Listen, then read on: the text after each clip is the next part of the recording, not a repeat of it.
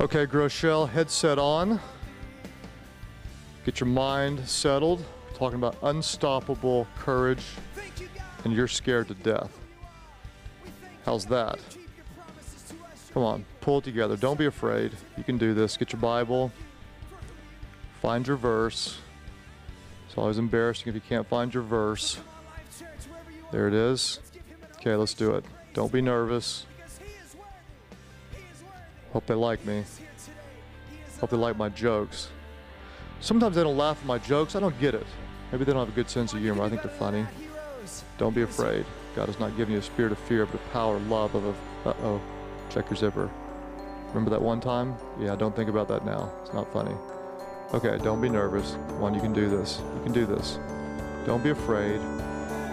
Don't be afraid. Focus. The path to your greatest potential is often straight through your greatest fear. Believe it.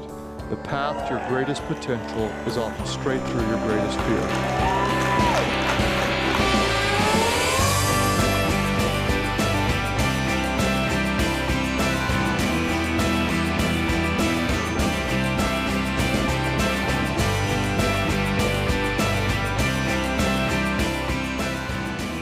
Taking notes today, I'd like you to write this down. The path to your greatest potential is often straight through your greatest fear. The path to your greatest potential is often straight through your greatest fear. Today I want to talk to you about unstoppable courage. My name is Craig Groeschel, and I'm the pastor of LifeChurch.tv, and it's my honor to welcome you, your pastor, and your church. And I want to tell you thank you so much for your kingdom mindset of partnering with literally thousands of churches around the world. We are so honored to partner with you in this unifying movement that God is calling OnePrayer. Here's what I'd like for you to do today. I want you to think about what is your greatest fear. I'm not talking about like fear of losing your kids or something like that, but your personal fear. What is it that you fear more than anything else? For some of you, you might say, I fear failure. I'm so afraid to try because if I fail, I'll feel so insecure. Others of you might say, well, I fear conflict. I don't want anybody to push back on me. Or I fear rejection. Or I feel like I'll never be good enough. I'll never measure up. No matter how hard I try, I don't feel like I'll ever be good enough. Quite honestly, for me, that's perhaps my greatest internal fear. For my whole life, I can remember feeling very insecure. No matter how hard I try, I wonder, will it be good enough? Will I ever measure up? Do I have what it takes? Especially when it comes to ministry. As odd as it may sound, you may say, well, you've been in ministry for a long time. I'm still plagued with such self-doubts. In fact, I was very young when I started into ministry, 22, going on 23 or so, and I served under a tremendous man of God, a great senior pastor who was an awesome mentor. And he threw me into what we called the pulpit to preach when I was very, very young. At the time, we were a part of a very traditional, historic church, and so we wore these robes, which were great because they covered everything. If you ever had your zipper down, baby, you were covered with a robe. And so it was my first time to preach, and he said, you're going to be on. I had the robe, and I was out greeting people as they were coming in, and there was this older lady who got out of her car and was really struggling to kind of get there, and she was walking rather slowly, and she came up to these huge steps that led up to the front doors of the church, and so I kind of came as quickly as I could, said, ma'am, can I help you up the steps? And she said, oh, thank you. I'm so excited to hear the sermon today. And we went up step after step, and I took her up and was helping her. And she said, I just love our pastor. He's so good. I said, oh, he's so good. He's one of the best I know. And I said, but actually, he's not preaching today. And we were getting up. She said, well, young man, who is preaching today? I said, well, as a matter of fact, I am. She stopped, and she said, young man, would you take me back down to my car because I'm going home? And that's exactly what we did. I took her back down. She went home. I'm like, God bless you in the name of the Father, Son, and Holy Spirit. I hope nothing happens to you on your way home. And that just totally messed with my mind. I already felt insecure. I'm not good enough. Am I really going to be able to make a difference. But we have to understand that the path to our greatest potential is often straight through our greatest fear. 2 Timothy 1:7 says this, if you have your Bibles or your notes and want to say it aloud. The Bible says, "For God has not given us" what? He has not given us a... Say it again. God has not given us a what? He's not given us a spirit of fear, but of what? But of power and of love and of a... God has not given us a spirit of fear. Our spiritual enemy is trying to talk you out of God's plan by telling you you'll never measure up. You can't do it. If you try, you'll fail. God has not given us a spirit of fear. The path to your greatest potential is often through your greatest fear. I believe that God wants to give you unstoppable courage. We're going to look today in 2 Samuel chapter 23 about a guy by the name of Benaiah. Now, you may say, I think I know who that is, or you may not have ever heard of Benaiah. He's a guy that if you're not paying careful attention when you're reading through the Bible, you can read right by his very interesting story. In fact, if you're taking notes, let me just give you some facts about this guy named Benaiah. He was one of the top 5 soldiers in Israel. He was one of King David's mighty men. If you think about this, imagine one of the top 5 of all the soldiers in Israel. We're talking UFC, hard-hitting, strength, courage, and valor. He was also, if you're taking notes, he was a general in the Israeli army. And let me tell you what that meant. That meant that every 3rd month, he would have full command over 24,000 troops. This guy was a leader. He was feared, and he was called to protect the country. He was also the captain of King David's bodyguards. And so we're talking about a guy who was feared, revered. He was the best of the best. He was brave and courageous in every way. Here's just a glimpse of his story. 2 Samuel 23, verse 20. The Bible says this, Benaiah, the son of Jehoiada, who was also a priest, the Bible says Benaiah, son of Jehoiada, was a valiant fighter from Kabzeel who performed great exploits. What were some of the exploits? Well, the Bible says he struck down 2 of Moab's best men. He also went down into a pit on a snowy day and killed a lion. I love this part. And he struck down a huge Egyptian. Although the Egyptian had a spear in his hand, Benaiah went against him with a club. This guy's got a huge spear. Benaiah comes in with a little club. The Bible says he snatched the spear from the Egyptian's hand and he killed him with his own spear. That is cocky. That is courageous. Now, there's a little verse that I just read over that is so easy to miss if you're not paying very careful attention. And I want to look at this verse again, verse 20, the end of the verse. It says this. It's speaking of Benaiah. It says, he also went down into a pit on a snowy day and killed a lion. It's so easy to read right past this. This unstoppable, courageous warrior went down into a pit. It doesn't say he was attacked by the lion. It doesn't say he was trying to protect some innocent 3-year-old girl. He followed this lion into a pit on a snowy day. This is before Nike high tops where you've got grippers on your shoes. He's probably wearing moccasins. He's going down and he is following a lion. Now, I don't know about you, but I'm not big on cats, okay? I really don't like cats. Dogs are Christians, cats are not. You don't believe me? Just let a cat rub up against your leg, stick his tail up in the air, showing your bottom as he walks by. That is not a Christian thing to do. Okay? A lion is nothing but a really, really big cat. Can crush your skull with a single bite. Where I live, we've got lots of wild animals. We kind of live out in the woods. I actually saw a mountain lion one time. Nobody believes me, but someone got a picture of it. I'm telling you, if I'm lying, I'm dying. There was a mountain lion. I also saw a bobcat. Scariest thing I've ever seen. A little bitty thing. I mean, this big. Is like a demonic cat muscle with sharp teeth. It's just the scariest thing. I saw this little guy, and when I saw him, he froze, I froze. He ran the other way, and I ran my way. I literally ran from my house as fast as I could. Then I had daydreams. I was being chased by this little demonic cat wanting to eat me alive. So here we've got a guy who goes after a lion, follows him into a cave, and kills him. Crazy courage.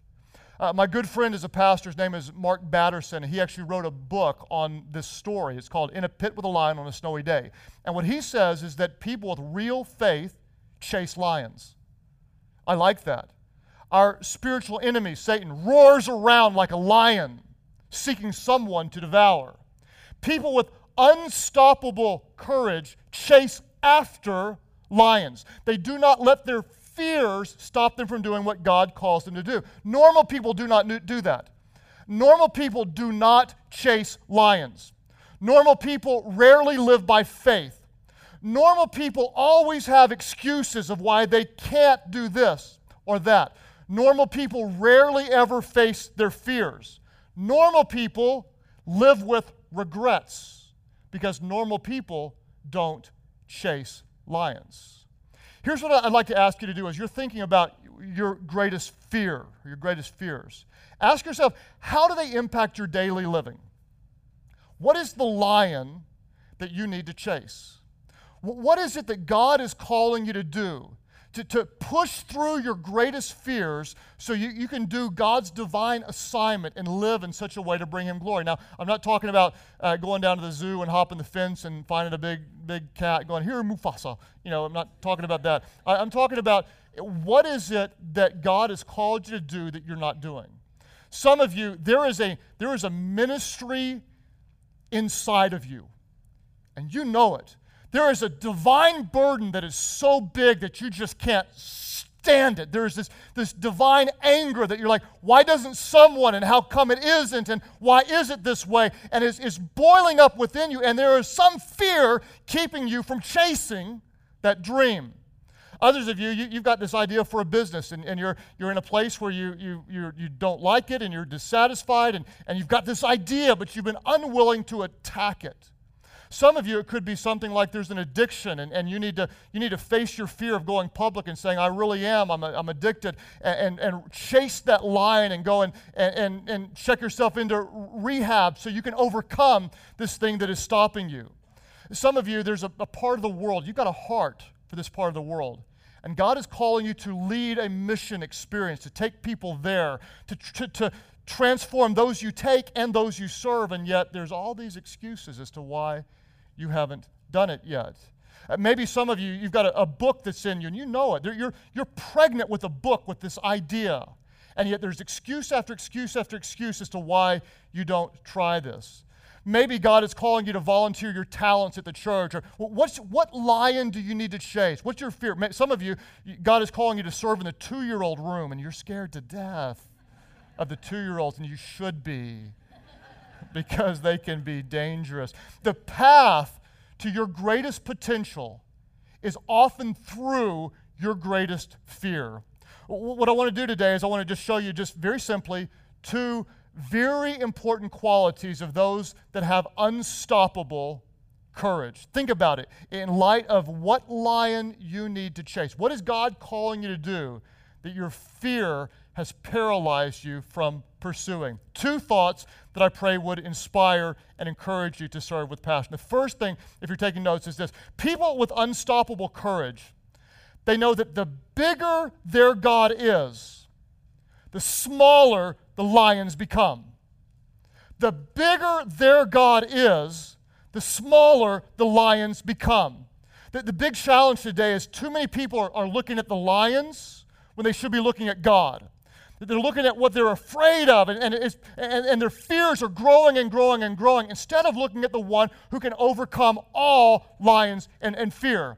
Giving an example, when I started into ministry, I told you I was 22 or 23, and I was called into a downtown church, just a great church that quite honestly didn't have a whole lot of young people, like none. And so they said, Craig, your job is to go attract the young people. And so I had this idea to start a Friday night full-blown service to reach out to people in their 20s who are not yet married and such. And so I came up with all these ideas, and interestingly enough, I wasn't doing a very good job.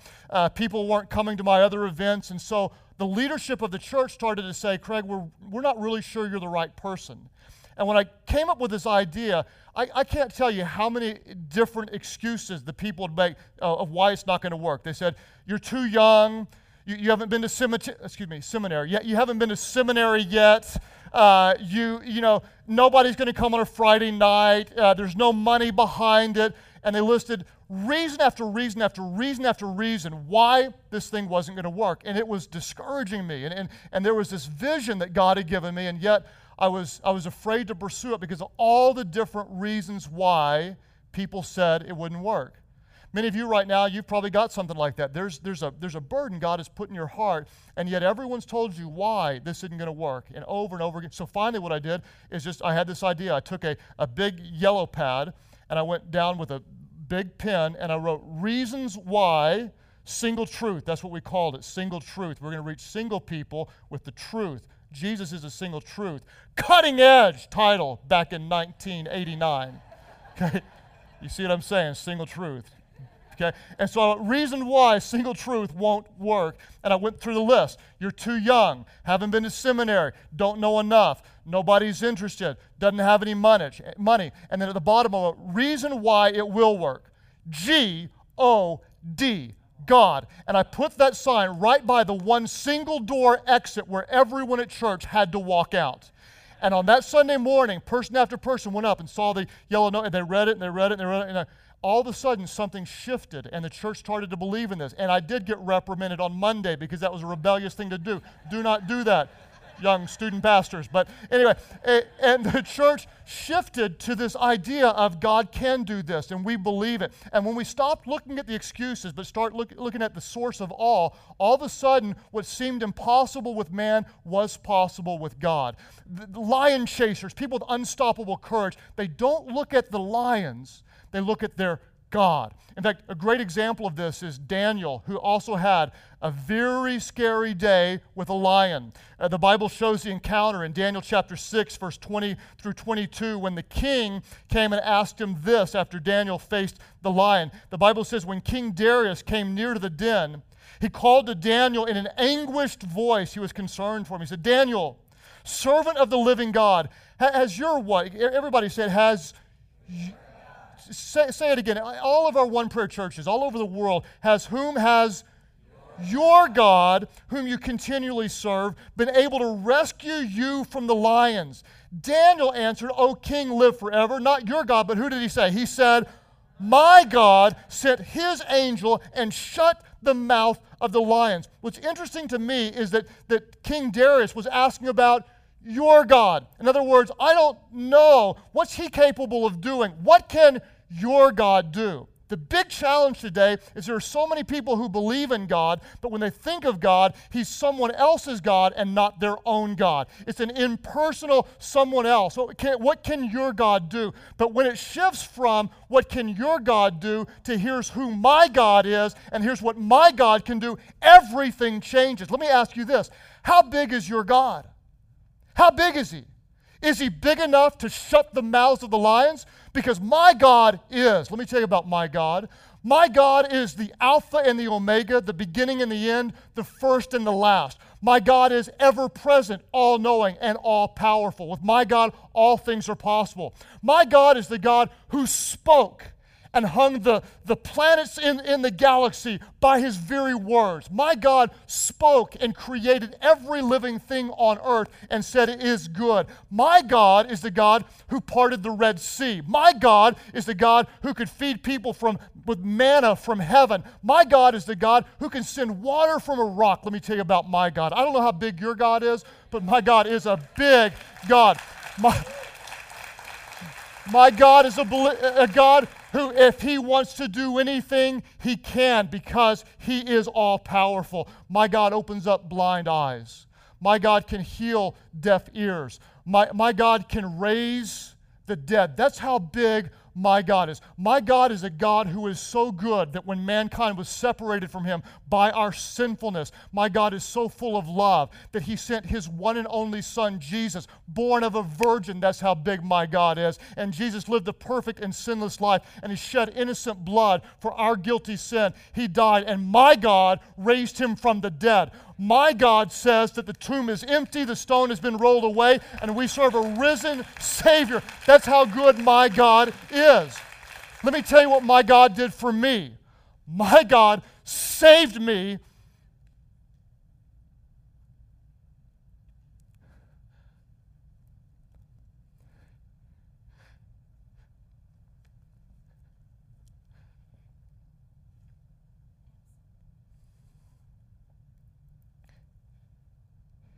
did.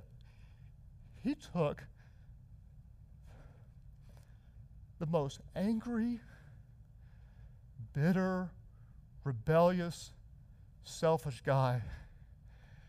And when I just asked him if he was real, he showed himself to me. And I knelt down in a softball field, one guy, and I stood up a different guy. Different, forever, changed, new creation. The old is gone, behold, the new is here. Transformed, forgiven, healed, delivered from addictions, a new heart, a new vision, a new passion, a new calling. That's who my God is. Let me tell you who my God is. When I'm overwhelmed, He is my peace. When I am weak, He is my strength. When I am hurting, He is my comfort. When I am lost, He is my way. When I am thirsty, He is my living water. When I am alone, He is a friend that sticks closer than a brother. His power is real. He is living inside of me. That's who my God is. My God said there is no mountain too big, that if you have faith like a mustard seed, He cannot remove that mountain. That's how big is your God? How big is your God? If you know my God, you won't let any lion saying meow talk you out of what your God says you can do. My God is a good God. When you have unstoppable courage, you don't look at the lions. You look at God, who says all things are possible. People with unstoppable courage, they know that their God is bigger than the lions. The second thing, if you're taking notes, is that they understand that playing it safe is risky. They understand that playing it safe is risky. Hebrews 11:6 says, and without what? Everybody, all of our OnePrayer churches, help me out. And without what? Without faith, it is what? It is impossible to please God. What you have to understand is that the goal of faith is not the elimination of risk. There is no such thing as risk-free faith. One of the tragedies today, I believe, of so many churches is that we want to eliminate risk. In fact, if I would ask most of you, what are your goals for 5 years from now? What would you like life to be like 5 years from now? Most people would say whatever it is, but their plans would include the elimination of risk and the increase of security. When in reality, when you're living by faith, the risk increases and our man-made security decreases. And yet most of us as Christians, we're pursuing the exact opposite of what God wants us to have. Real faith, you can see it. You can feel it because you go against what people think and you do what God thinks. For me, when God called us to start this church, I told you I felt insecure, not good enough, and I've always felt that way. What does starting a church do? It increased the risk and it decreased the security. What's going to happen? God called me to chase that lion, and I am more blown away to know that because God gave me the courage to chase that lion, there are churches around the world uniting right now. Imagine if I didn't chase that lion. Imagine if David didn't chase that giant. Imagine if Jesus had walked away from the cross. Courage. Courage. God is going to call some of you to increase your risk and decrease your security and live by faith. Here's the amazing thing about OnePrayer. Check this out. I want you all to know this. Your church is in OnePrayer. Here's what you're a part of. There have been about 3,000 churches in the last couple of years gather together and give crazy offerings and to make a difference to plant churches around the world. I want you to feel this. I want you to feel this. Because of you, because of what God is doing, there have been over 1,600 new churches planted in India, Cambodia, China, and Sudan because there are some crazy, unstoppable people like you believing that all things are possible with God. What would happen if the church came together? What if we were united? What if we dropped denominational differences? And what if we were united around Christ? What if we believed we were one body? What if we believed that our God is so big that we could actually stand together and make a difference together? What if? Chase the lion. Satan roars around. Run him out. Some of you, God has given you a vision, and you have all the reasons why this isn't going to, and we couldn't, and it might not, and you're going to be afraid. Let me guarantee you, Benaiah, he was afraid. He was afraid when he faced the Egyptian. He was afraid when he chased the lion. That's the way we are. If that's you right now, feel the fear and do it anyway. Do it anyway. Take the step forward. Feel the fear and look at your God who says all things are possible with God. Those words that went through my mind, the little thought, you're not going to, I got to tell you, those are not very far from the things I feel every day. And here's what I do. I feel so insecure. Before I teach, every time, here's what I do. Every time, and this is so special to me, I stand before and then I simply do this. I take a step forward, and what I'm doing is I'm saying I'm stepping out of Craig Rochelle, and I'm stepping into the authority and the power and the position of Christ. I'm stepping out of myself into Him. Let me tell you what I'm doing. I'm stepping through my fear.